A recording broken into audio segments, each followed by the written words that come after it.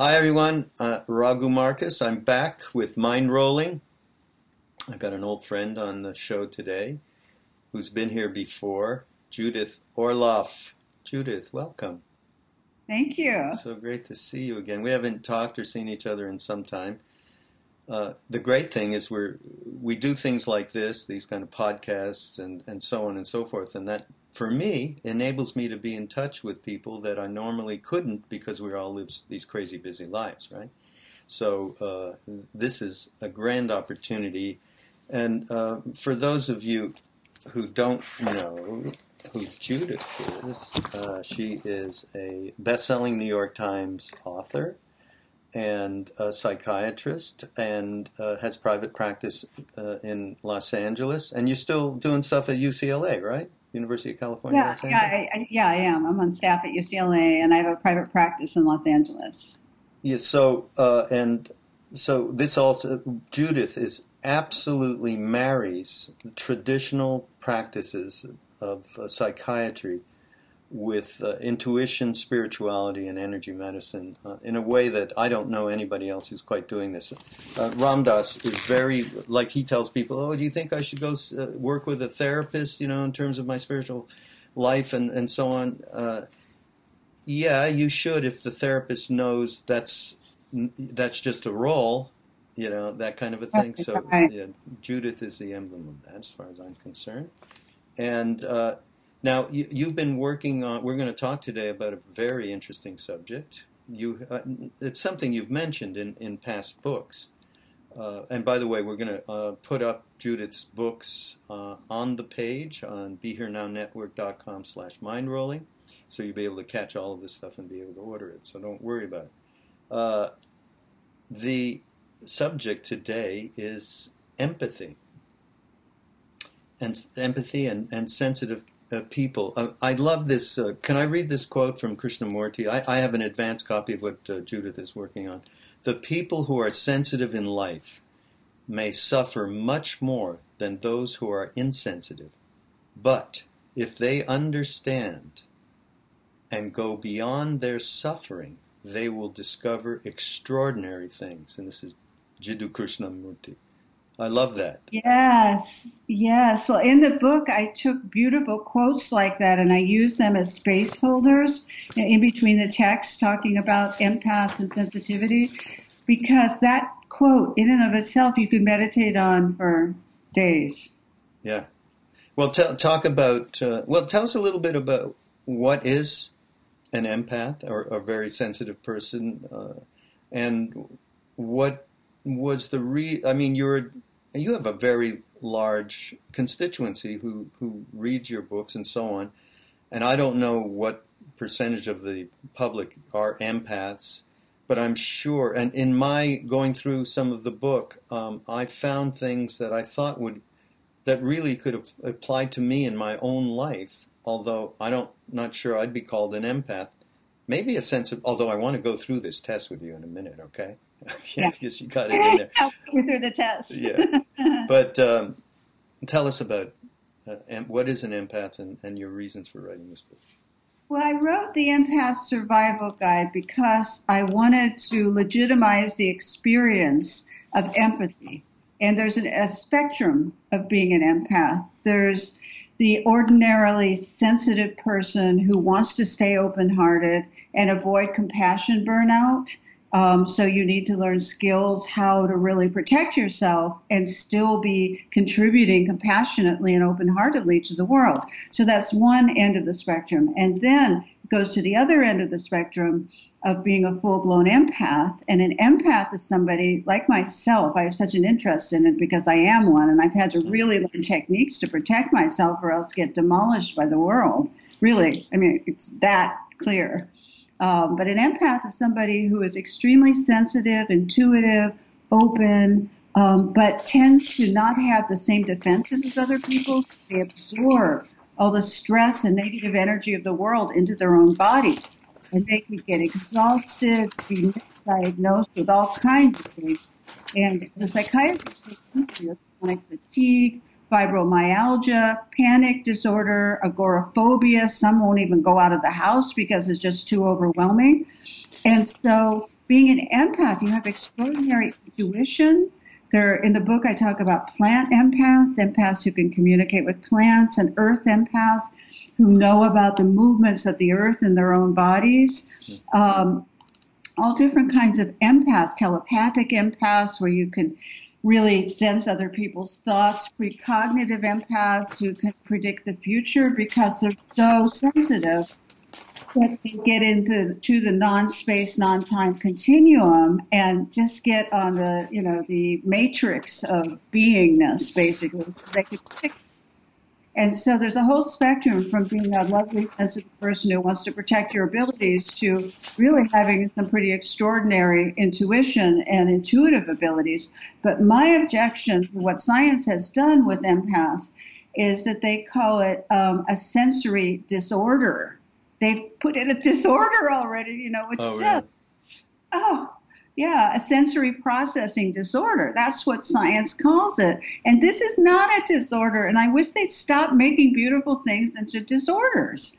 No, this is a gift. It's a sensory gift that you need to learn how to manage and appreciate and embrace and learn techniques such as grounding, shielding, setting clear boundaries, being in nature, all kinds of things to protect yourself so that you can really nurture the gift. It's not a disorder, and it just drives me crazy that they take these beautiful human perceptual capacities and pathologize them. And probably put some of them into institutions as well. It's true. They lock them up. They medicate them. They make them feel terrible about themselves, like there's something wrong with them. I have an empath support community on Facebook with over 5,000 empaths, and they all say they've been pathologized, and thank God I found a place where I see not only is it normal, it's a gift. And so the reason I wrote this book was just to transmit that to as many people who can hear that if you're sensitive, and you pick up things and you know things about people, or you get overloaded in crowds and you prefer being alone, it's a particular emotional type called an empath. And you need to nurture that and teach others around you how to love you and take care of you as well. But our society, which is so over-intellectualized, just sees everything as a product of the mind. And if it can't be reduced to the mind or some kind of statistical scientific study, it's either pathologized or it doesn't exist. And I personally feel that empathy will save the world. This is the one quality we need to develop, whether you're an empath or where you are on the spectrum of sensitivity. We need empathy to be able to feel what our, quote, enemies are needing and feeling, so we can empathize with them, not just say us and them and divide us from them. If we don't have empathy, I'm just afraid for our world if we can't develop this critical skill. Yeah, absolutely. Okay, so here's the, you have in the book the empath self-assessment deal here. So I want to go through it a little bit, and then you're going to advise me. Okay. Because have I been labeled as overly sensitive, shy, or introverted? Now, in my life, I have been labeled as that. Yes. That doesn't seem to be the case now that I have, for many years teaching or having a podcast or doing whatever, it's chanting in public. So, but that certainly was a very, very, that is a part of my nature. So I can't deny that. Do you frequently get overwhelmed and anxious? No, I don't. So I don't qualify there. Do arguments or yelling make me ill? Anybody who takes off on me, like yelling, forget about it. I get very disturbed. And that, I always figured it came from my poor old dad, but who knows, Do I often feel like I don't fit in? Well, when I was younger in school and all of that, I did not fit in whatsoever. Okay. Right. Am I drained by crowds and need alone time to revive myself? I would say, big crowds, I prefer to be alone much of the time, although I don't mind crowds. I'm overstimulated by noise, odors, and nonstop talkers. I am so done with nonstop talkers, Judith. Me too. Oh, Jesus. As an empath, they just drive me crazy. The words are like bullets that come at you. I look at them with dread. But in the book, I talk about what do you do when you're around one. You have to learn what to do. You cannot let them go on and on and on. It's damaging. Do I have a chemical? Oh, this is getting bad now. I mean, not bad. This is good. See, I have this in my head too. Chemical insensitivities, or can't tolerate scratchy clothes. I cannot wear wool. Absolutely. Yeah. There's no reason for it, right, but I can't do it. Okay. Right. Do I prefer taking my own car places so I can leave early if I prefer being somewhere on time, I'll tell you that. That's for sure. Oh. I don't overeat to cope with stress. Am I becoming suffocated by intimate relationships? Now, I could say that I have, in the past, become suffocated by intimate relationships. I fortunately married a goddess named Saraswati, so that will tell you everything. Yes. I don't startle easily. Of course, if my dog, who's sitting right behind me, starts to bark right now, that I will get startled. Right. Jump? Do you jump? No, no jumping. No, I do this. What? Right. But that's a something, right? Yeah. Yeah. Low pain threshold. Moderately so. Do I react strongly to caffeine or medications? No, don't. But I'm not drinking any now. Socially isolate? No. Do I absorb other people's stress, emotions, or symptoms? Now, in a relationship, and I want to talk about this in a bit, that definitely goes on. I am definitely absorbing my partner's stress and emotions or symptoms. Okay, that's going on. Am I overwhelmed by multitasking? No, I consider myself to be a fantastic multitasker. Not so, that there's a downside to that as well. Do I replenish myself in absolutely every day? I go out there. Nature. Yeah, nature is totally important. Do I need a long time to recuperate after being with a difficult person or energy vampires? Energy vampires, we need to talk about that as well. I don't think I need a long time, but certainly something. Do I feel better in small cities? Well, I'm in the country now, and I feel a hell of a lot better than I was in L.A., living nearby where you live now.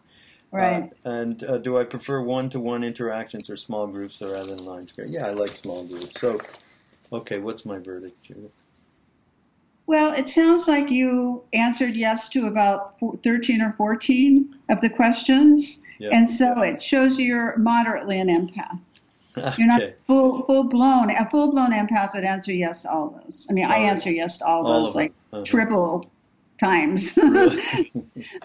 Now, I'm such an empath, I walked by a street on Wilshire the other day, and the traffic signal had a voice, and it said, don't walk, don't walk, don't walk. And I jumped out of my skin. I'm running. I think there's somebody right behind me, because I'm so sensitive, whereas another person would walk by and maybe not even hear it.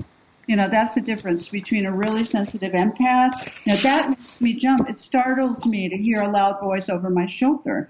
Whereas other people were walking, they weren't startled. Yeah, right. So just have this open sensitivity. I was born with not the same kind of defenses as other people.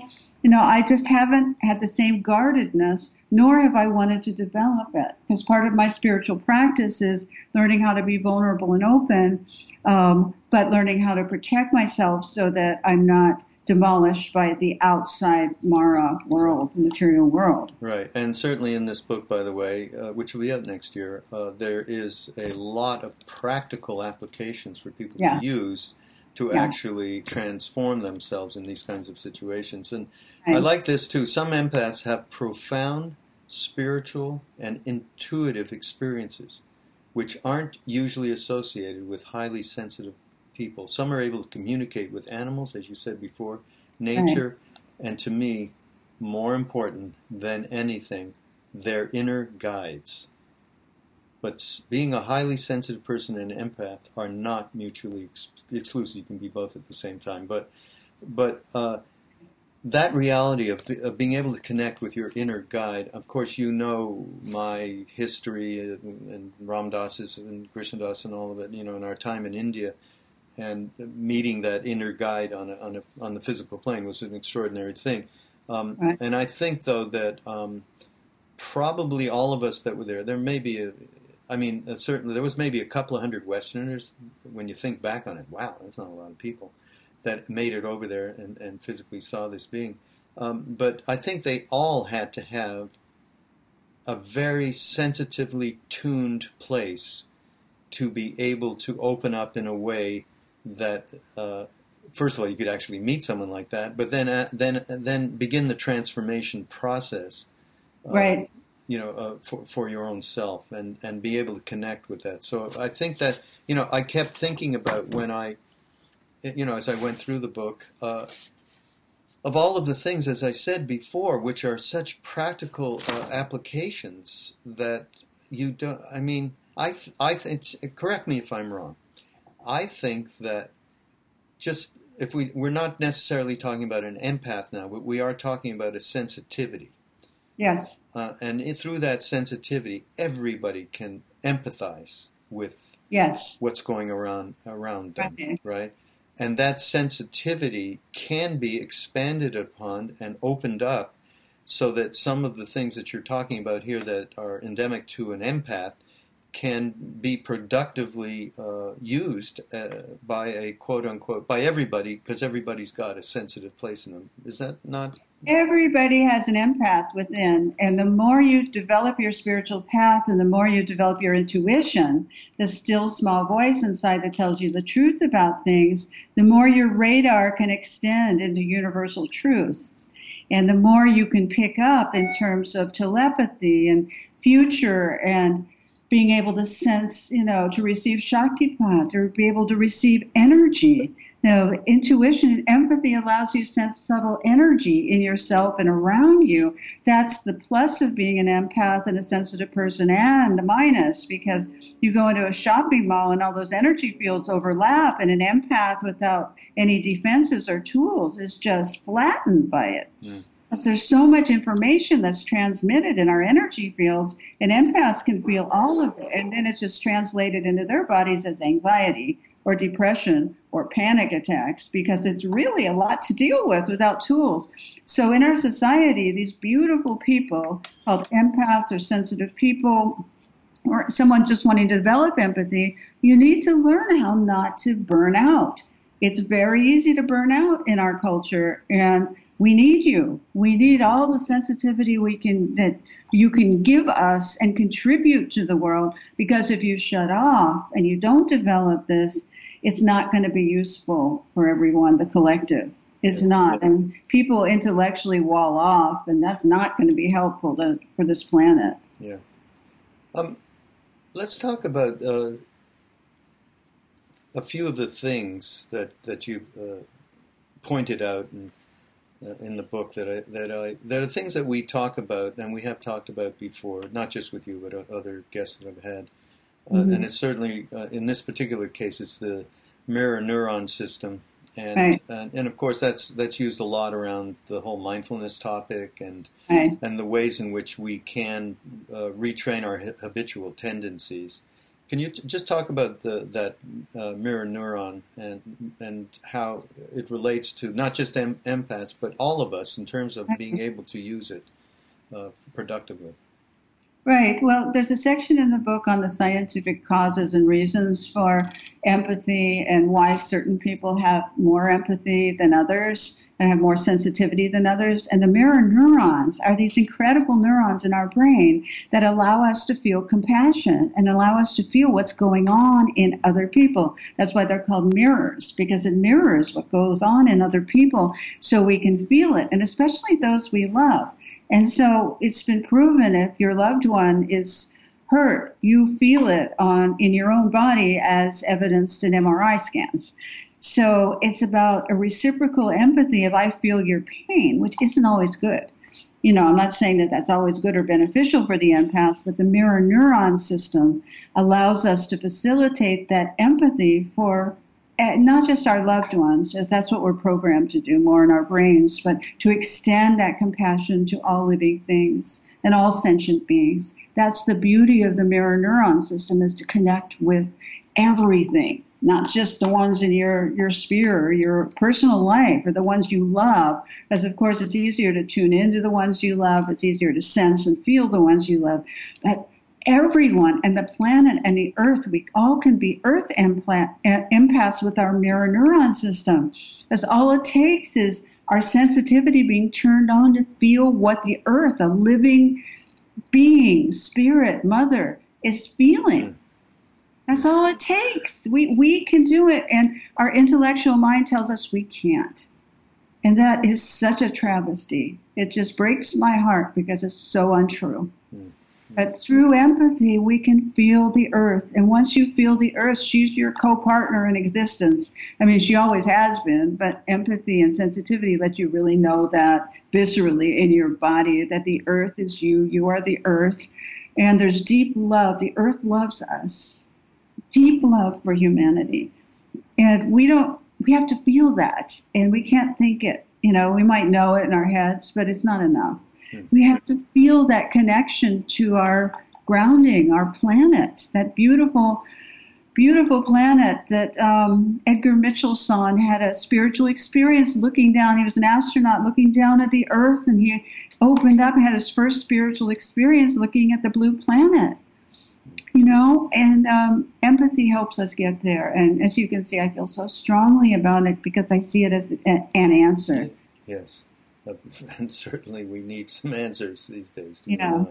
But that ties right into this other thing around electromagnetic fields that the brain and heart have. And certainly that field is the earth has that field. And that's right. I guess you're talking here about connecting the two. Tell us about that.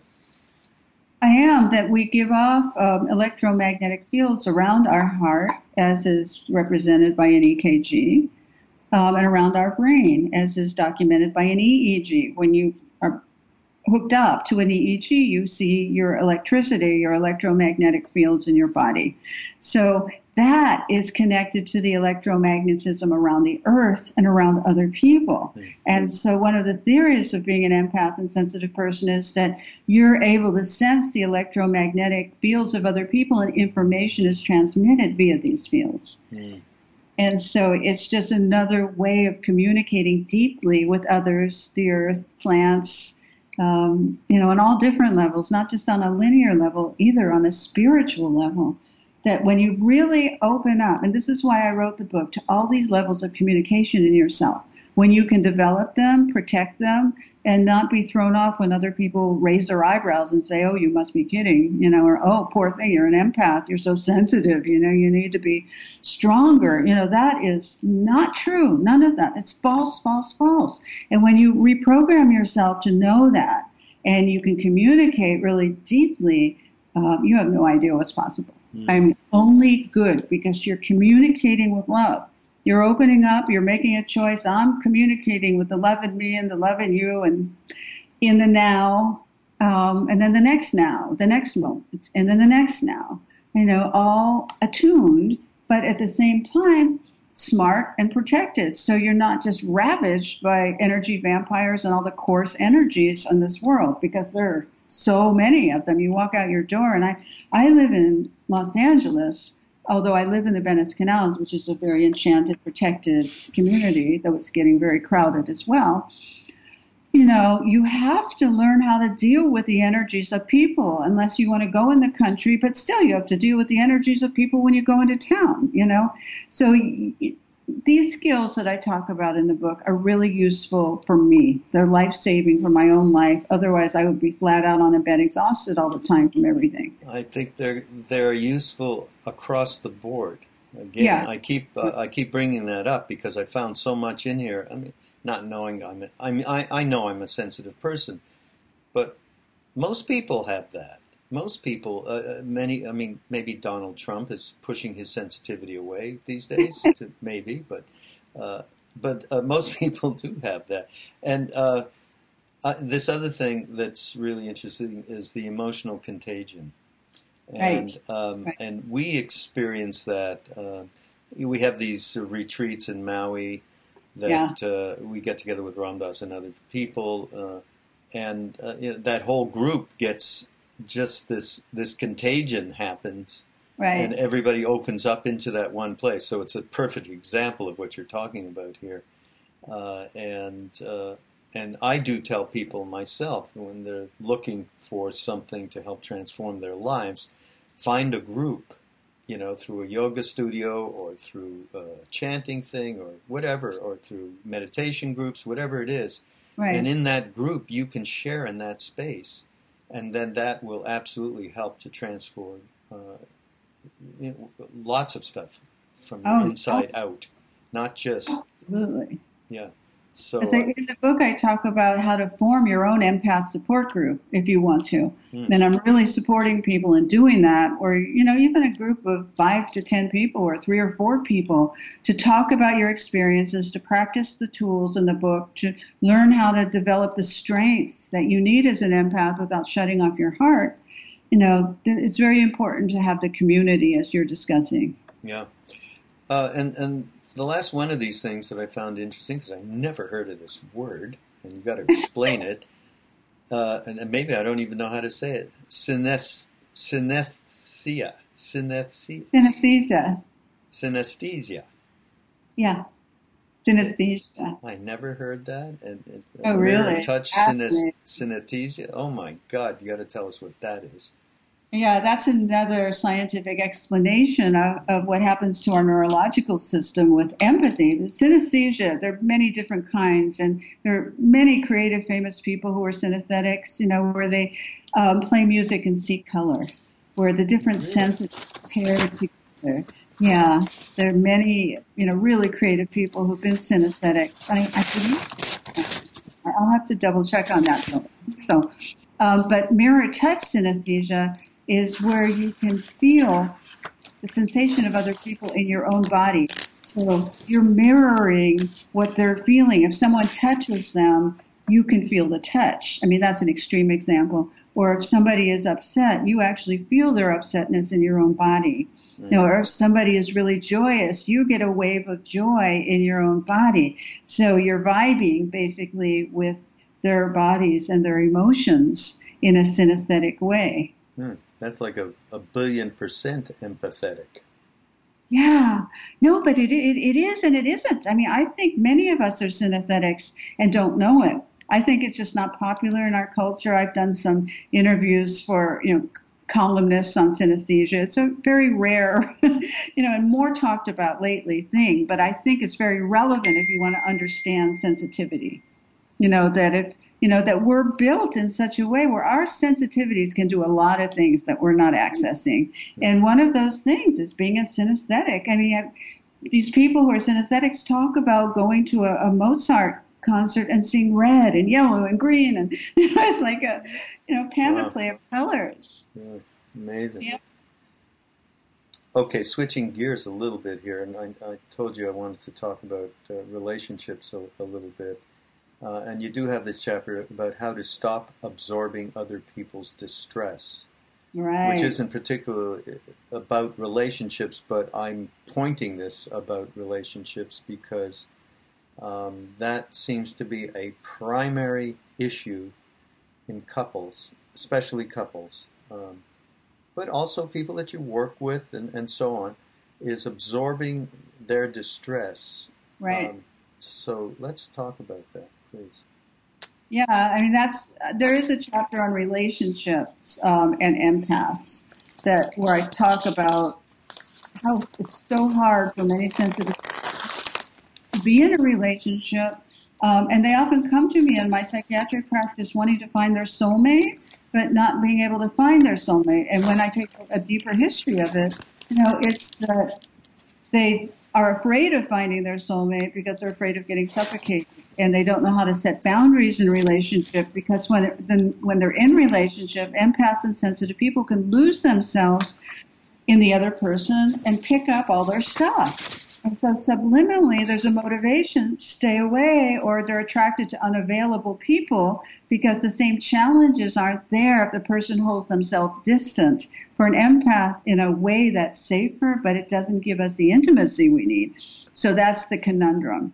And so my primary skill, I've been in a relationship for a few years now, which is a record for me, because I'm pretty, like a hermit, and I write, and I'm quiet. I don't like a lot of emotional processing. I like to process at times, but I'm not constantly talking. Anyways, my needs as an empath are pretty specific, and if I don't get them met, I don't feel well. So I don't have a lot of room to move in it, for my own comfort level.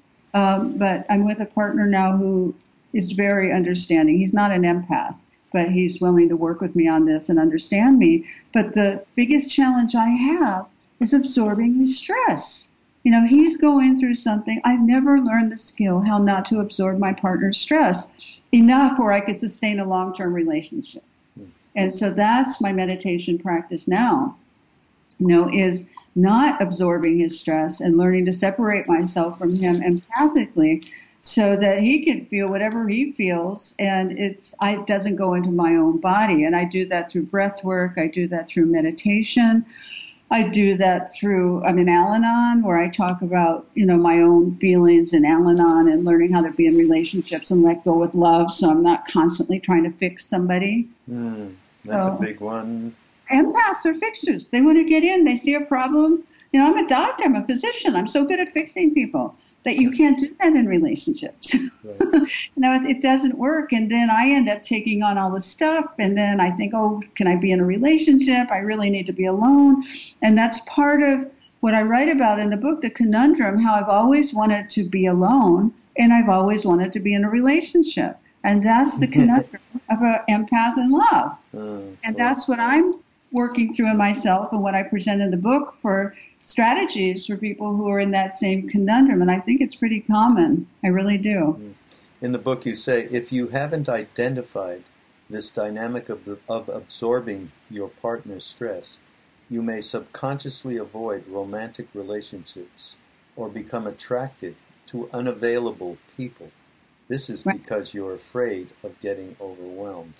And many people become attracted to unavailable people and have no idea why. A lot of people, or avoid getting into it at all. Also, a healthy connection is when partners are mutually committed to the relationship and want to open their hearts to each other. In contrast, attachment is where you cling to someone with the death grip, like that. The death grip, right? hoping the person will change.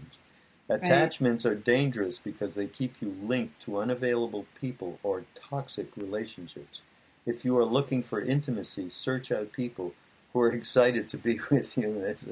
Yes. But talk about healthy connection with partners that really are unafraid to open up their hearts to each other.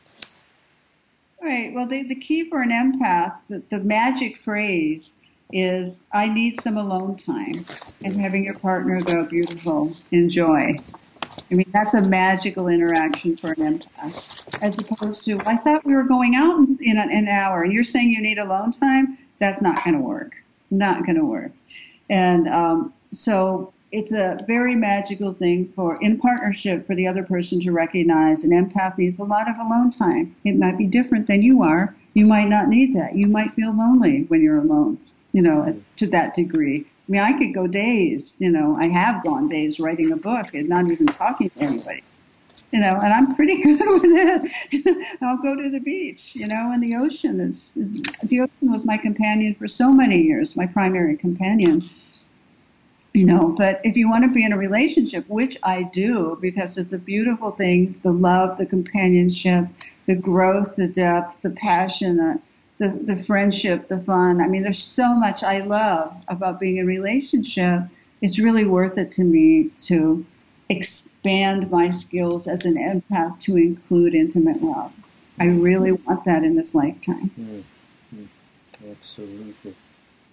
You also talk, of course, about, again, everything you say, I cannot, in my mind, it seems to me to just apply to anyone. Anyone can take this advice. Yes, of course, there's a higher level, there's a more specific level, shall we say, in terms of an empath and their needs and the things that are really difficult for them to navigate. Right. But those things, people need for intimacy, need to open up in a certain way, need for being able to, I mean, you just say things to me like, I absolutely need to have alone time. And and so does my wife. And so we give ourselves that space. So, that's so beautiful. I can't tell you, as an empath, my heart just says, thank you. Thank you for all of womankind and empath kind that you can do that for each other. It's just so beautiful to me. I mean, the strength of my reaction as an empaths love that. If their mates can just allow that, graciously and excitedly, without feeling resentful. Yeah, no, it is a great thing that we do have. You do talk about empaths and having a family and children and so on. Yeah. Actually, Judith, I'm going to put you on hold for 1 second because Doggy wants to go out. Okay. Okay, see what you've done to our podcast?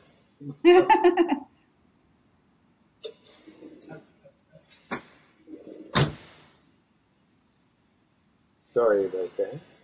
Oh, okay. It's from Jung. I just love this quote from Jung. As a child, I felt myself to be alone, and I am still, because I know things and must hint at things which others apparently know nothing of, and for the most part do not want to know. Loneliness does not come from having no people about one, but from being unable to communicate the things that seem important to oneself, or from holding certain views which others find inadmissible. What a great quote that is from you, huh? So beautiful, and it describes the sensitive person's conundrum growing up. I mean, when I was an empathic child, an intuitive child growing up, I felt like I was an alien from outer space. I couldn't relate to the human race. I couldn't relate to my family. I had all these needs nobody understood, and I did not fit in anywhere. And honestly, I still don't feel like this is my primary home here. However, I don't. That's fine. What do you mean by that? What do I mean by that? You don't feel this is your primary home? No, not really. I think there's a place other than Earth where everything I'm talking about is just part of the flow, where you don't have to fight it or convince other people of it. It's just simply a way of being, and it's a way of collective family. And I do think, because I had a dream when I was 21 and I was told by a voice that my role here was to legitimize intuition in traditional medicine, that that is my mission here. I mean, I have a mission, and I'm happy to be here, and I have a soul growth mission here to learn all this stuff for myself, and also help others. But as much as I love the Earth, there is another place that I exist that is more my home. And I've always known that. And it always seemed blue, like a blue place. Blue, the color blue. And it's fine. It's just fine. But, and I feel more at home here than I ever have felt because I've made it my own here. I was really angry. I was here for a lot of years when I was a child because it was so obvious I didn't really fit in. And I was so just me and nature, me and the moon. I had one best friend, all the time. I would climb trees and look up at the moon, and that was my connection. But people and all those kids and what they did, it was just, oh my God. Too noisy. The whole world was too noisy for me. Blue is Krishna, the fellow. The god Krishna is blue. And that's a nice place. And you said that, I don't know why. I suddenly started thinking of Krishna, and there's a city that we used to go to in India called Vrindavan, where he used to cavort with the cow maids and the gopis, and they would follow him all around and along the fence. Can you get a little bit away from the mic so I can hear you better? Thank you. Sorry. So I can get, so they would follow him all the way around as he would cavort by the banks of the Yamuna River. Right. So, yeah. That's a nice blue place, actually. You have to go there one day. Yeah. Yeah. Some empaths have very strong intuition and can have visions to guide their lives. So dream empaths, that was a fascinating part of the book. I'd love for you to talk about that.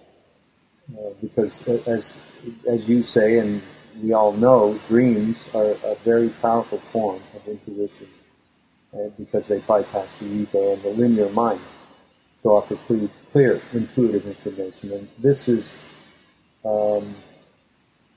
so important, and I think we talk about it all the time at the retreats we do, if I'm just with people and they're asking questions about what it was like to be with Nimkaroli Baba or, whatever I've learned over the years, and certainly the connection to trusting the intuitive place deep inside oneself is key. Empath, sensitive person, or whatever. So, talk about using dreams to connect with that place. Yes, I mean, one of the types of empaths that I talk about in the book is a dream empath. And these are people who have a natural affinity for their dreams, and they love to remember their dreams. They love to follow their dreams' guidance. And usually as children, they've had, various dreams about spiritual revelation or some kind of intuitive guidance about their lives. Dreams are my most favorite form of intuition. I feel more comfortable in dreams than I do in the awake world. And if I don't dream, I just, can't function very well. I really need to sleep and dream. It was interesting when I went through my medical training at USC and UCLA and the VA, I would be on call every third night. And so I would have my sleep interrupted. I would have sleep deprivation. And I lost track of my dreams. Oh, it was so painful for me because it was just too many interruptions in my dream state. I would be woken up, I think we had beepers back then, and to pronounce someone dead. Let's say come down if I was working in hospice, which I did in the VA. It was an amazing experience, but I have to pronounce someone dead and then go back to sleep again. How did I ever do it? I have no idea. Other than I was guided to do it, you see. But during that time, I couldn't really remember my dreams, and I felt something was really lacking. And since I've been a little girl, I've kept dream journals, and I suggest that for everyone, to keep a dream journal before you go to sleep at night. If you're an empath or if you're just a dream lover, you can ask a question before you go to sleep at night. And then the first thing when you wake up, between the hypnagogic state, between sleep and waking, just lie there really relaxed and see what flashes come to you, see what knowing, see what guidance, see what emotions, and the most embarrassing, the most upsetting, write it down. Don't censor that, because a lot of my patients censor those things. And you don't want to do that. You miss the point if you do that. And then you look at it, and if I have a dream, I say, how does this apply to my life today? And it's emotional healing dreams that I talk about, where we're running, let's say, on the edge of a cliff, and somebody's chasing us, and we keep running, and we wake up and are terrified. We're terrified in the dream. And so that, to me, nightmares are healing to me. They're upsetting, but they're extremely healing because they let you see who's chasing you and in the darkest recesses of your soul, so you can heal that and deal with that. Whatever person, place, thing, you want to look at it in the eyes and let it heal it and let it go. So you don't have that being chased feeling in your life. That stops you from being in the now. If you're constantly subterranean, being chased by some pursuer, and I believe dreams, the threads of dreams stay with us throughout the day. It's not like we just have the dream and then it's not with us. It's a dream is representative of a resonance within us that's going constantly. So you're out in your life trying to be successful or trying to be a good mate, and underneath that is a repercussion of your being chased all the time. So I encourage everyone to deal with the dreams, scary, happy. Sometimes, we have flying dreams too. Children often have flying dreams, and that's just representative of how radiant and wide and huge our soul is, that we can fly. Maybe not in the intellectually framed way. We can't really analyze it, but we can. In dreams, we can fly. You see, so we have that capacity. So that's why I love dreams. And some empaths are really dream empaths, and they get their information through dreams as opposed to telepathy, which is mind-to-mind communication or precognition. Some empaths can predict the future, which is problematic because a lot of the futures are scary. And then they think they caused it, and they didn't cause it. So, the book really walks you through all of the fears and the misconceptions. And I work with all my empath patients. I have a great deal of my practice is made up of empaths and sensitive people. And, we're all consolingly similar in these respects. There are really some common bonds among sensitive people, empaths, or intuitive people. where we have the same kind of challenges, so we can help one another in it. And those who have gone down the path can say, oh yeah, I went through that phase where I thought I was causing everything I predicted, but I learned I wasn't, and then I was just in a witness state, a deep seeing state with a capital S.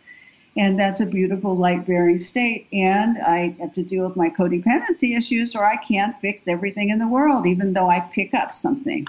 So isn't that an amazing inquiry to just even think about any of that? To me, it is. Yeah, yeah.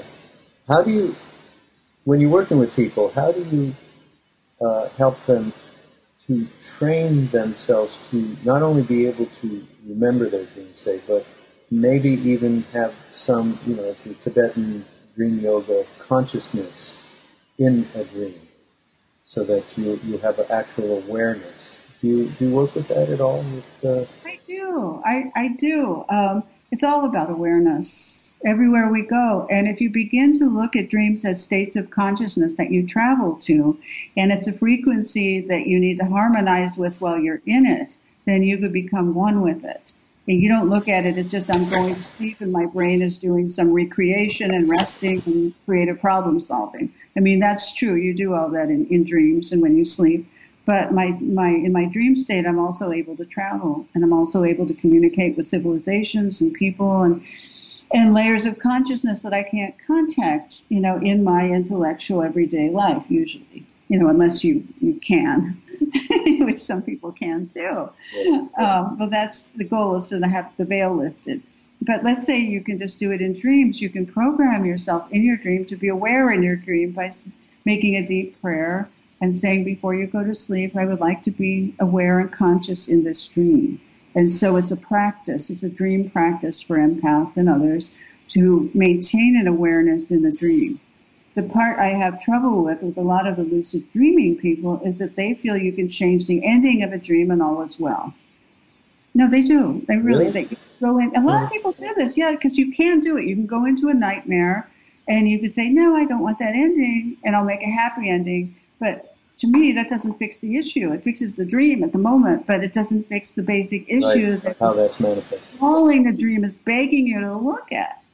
So I don't really believe in changing the endings of dreams, that will change the dynamic that's going on in you. I don't think that will happen. Right.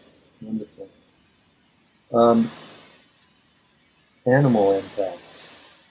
This struck me because I particularly love animals. Yeah. But as you may have heard them. Around me. Where did he go?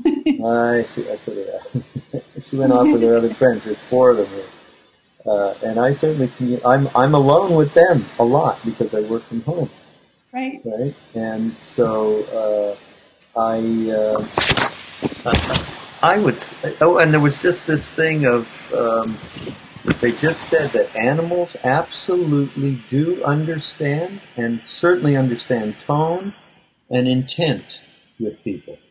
And so I feel like that's certainly part of my makeup as well. And I think many people, and I think it's very productive for a lot of people, and of course there's a lot of pet owners in America, that's for sure, or in the West, or anywhere. But for a lot of people, that's probably something that is a positive in their lives and enhances their lives. Oh, yes. I mean, there's all kinds of pet therapies in hospital for drug addicts and the elderly.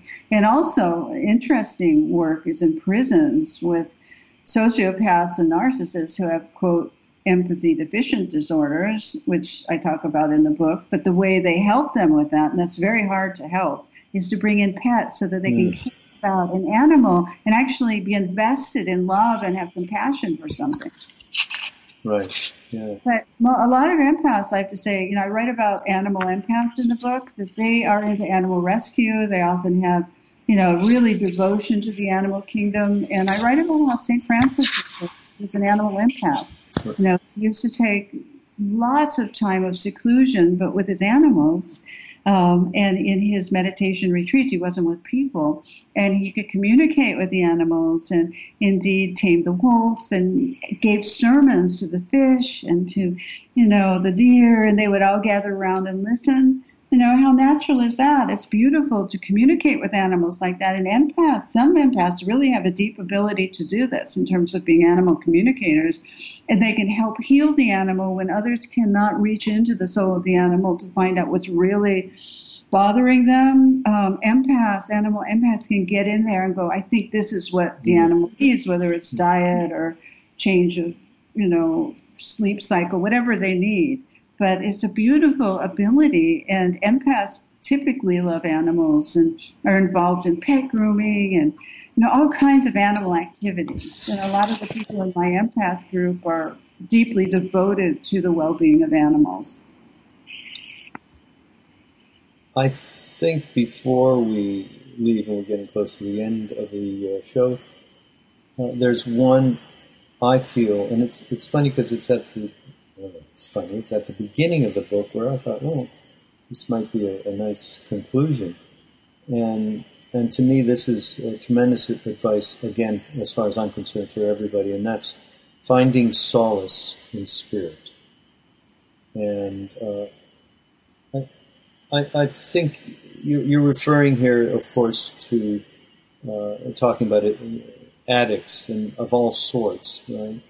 But I think for just the general day-to-day suffering that everyone goes through, and it doesn't have to be just addiction, I think finding that place is super important. But talk about it a little bit. Yeah, so I wrote about it in the chapter on empaths and addiction because many empaths go into addiction and alcoholism because they're so sensitive and they want to, numb themselves out because the world is just too much to take. And part of recovery from that, in 12-step programs or otherwise, is connecting to spirit. And spirit is something that is so basic in terms of your everyday existence. Entering the kingdom of heaven every day, to be able to connect with a higher power greater than the self. I mean, there are all kinds of descriptions of what this is, or nature, or love, or compassion. What happens when you close your eyes, put your hand on your heart, and you're able to slow your thoughts enough to change channels and be able to feel a reality larger than this world, which is inherently love. Ram Dass. Yeah. His life he's like my love guru. I mean, just visiting him, just being around him, I just melt with all the love he gives off. But that's spirit. He's a conduit for spirit. Ram Dass is emanating what I'm suggesting everyone contact within themselves and without, as many, amazing people have said, the spirit of kingdom, this is within and without. But the way I get there, what I teach in my workshops and in the book is you start through the heart, through the power of the heart. And the heart chakra is a very real energetic center right here in the middle of the chest.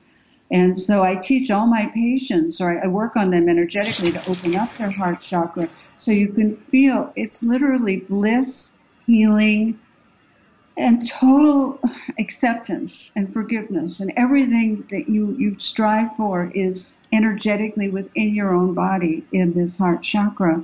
And as an empath, you certainly want to develop access to that energy.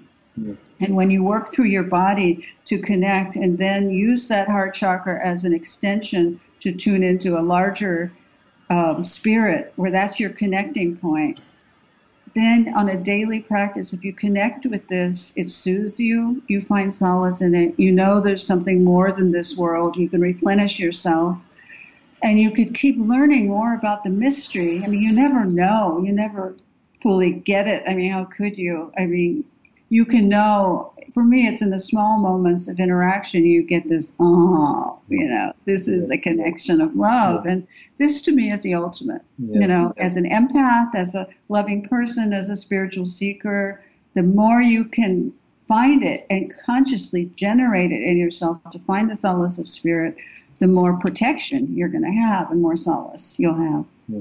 Beautiful. Love that. Hey, what about in this book, you suggest, I think, a little heartbeat meditation. Mm-hmm. Not? How about doing a little few-minute thing to end our session here? Do you mind? A 3-minute to open your heart meditation? Yep. Sure. All right.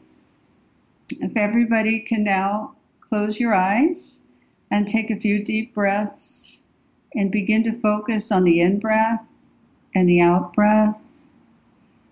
Just focusing on the sensations of the in-breath and the out-breath. And when thoughts go by in your mind, just picture them as clouds in the sky and return your consciousness and awareness to the breath. Do not try and shut off your mind. Just refocus on your breath and begin to focus also on your heart chakra, which is in the center of your chest, above your solar plexus, about 3 inches. And you might even want to put your hand over your heart right there and begin to feel sensations of unconditional love or warmth, soothing. Even the slightest sensations are the most beautiful and mystical and loving. And just feeling the heart chakra like a little sun, the warmth, getting more and more expansion, soothing, loving, connecting, and just spend time dropping into that feeling of the heart. And then notice if it extends up your chest and out your shoulders and down your arms and out your hands, so that there's a channel of love going from your heart through your shoulders and arms and hands and then out into the universe, circulating that love and then reconnecting with the love that's all around you and bringing it back through the crown into the heart, and just feeling that circulation of love as it gives you resilience and hope and strength, and allowing you to take a deep breath to self-soothe and to give yourself a vacation from the material world in the world of the heart energy, the most precious and deep and soothing of all. And this is the home you want to return to again and again in your meditations, in your life, as a practice to be in the now, to be here now. And so if everyone just takes a little bow of gratitude for that experience and slowly open up your eyes and come back to this room and with us and this conscious awareness we've created with this show, all of us together taking the sustenance from our interaction with us to our daily lives.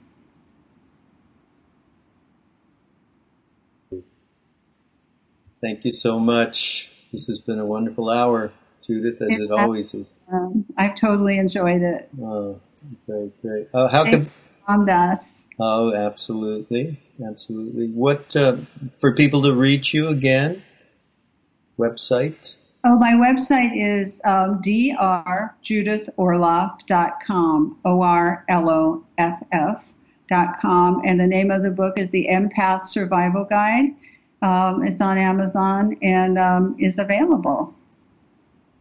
But this book, the Sounds True book, yes, is that's going to come out in a more extensive form next year? Yes, it's pre-order now, and there's an audio companion program that goes along with it that you could download or get in CD form, which is the spoken voice. And then next year, I'm also going to be giving an empath online course for those like 8 weeks of interaction with me once a week on just really guidance on how to be an empath and develop protective tools and enjoy your gifts. The key word is enjoy. Yeah. Well, you're going to hear all about that on the Be Here Now network.